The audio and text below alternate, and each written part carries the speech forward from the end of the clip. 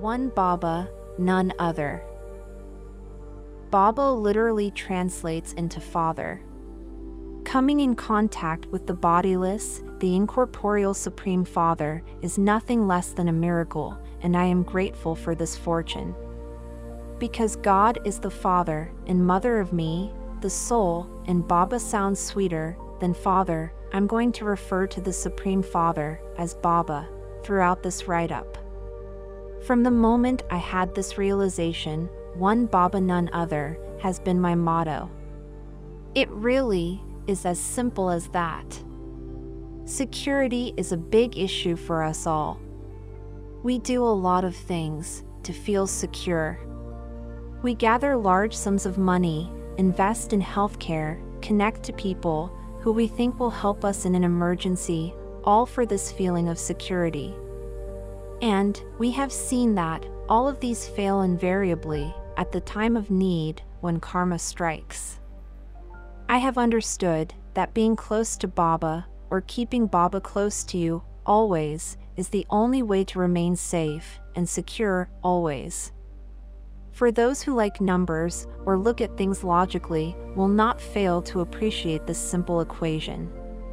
The extent of our closeness to Baba determines the extent of us remaining safe and afloat from this land of body consciousness and maintaining our zeal, enthusiasm, happiness, and power. If you can do this always, the result also will be always. If you do this occasionally, the result also will be occasionally. Though we know this and want to be always, yet we forget this from time to time and go through roller coaster rides until we stabilize in the lesson of always. Serving full-time in a Brahma Kumari center has been such a rewarding experience for me over the years. Being busy in service in a place insulated from all kind of dirt, where there is no effect of the negative vibrations of the world, has been a soul-stimulating experience. But over the years, I have found that whether I am in a busy center setting or physically distant from a center, it is my closeness to Baba and his remembrance which is the key to maintaining stability and accumulation for the future. And there is one mantra, which is the foundation of my closeness to Baba.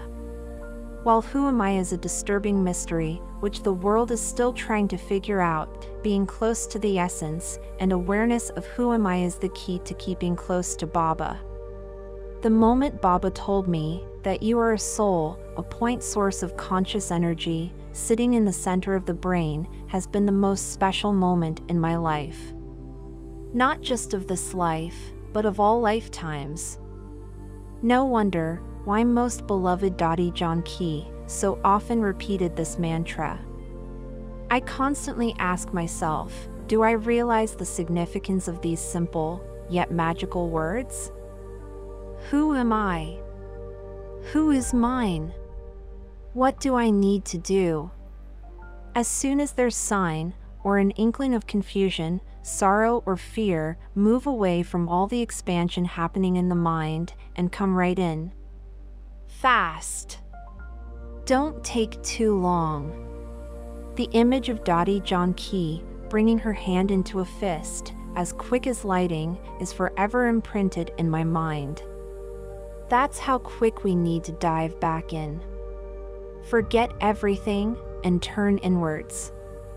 It's the speed at which you do this that makes all the difference. And it is a fun exercise to practice, but it's highly rewarding. When we consume the consciousness of the world, we always long for a partner, a soulmate, who we can trust completely, who will not let us down ever.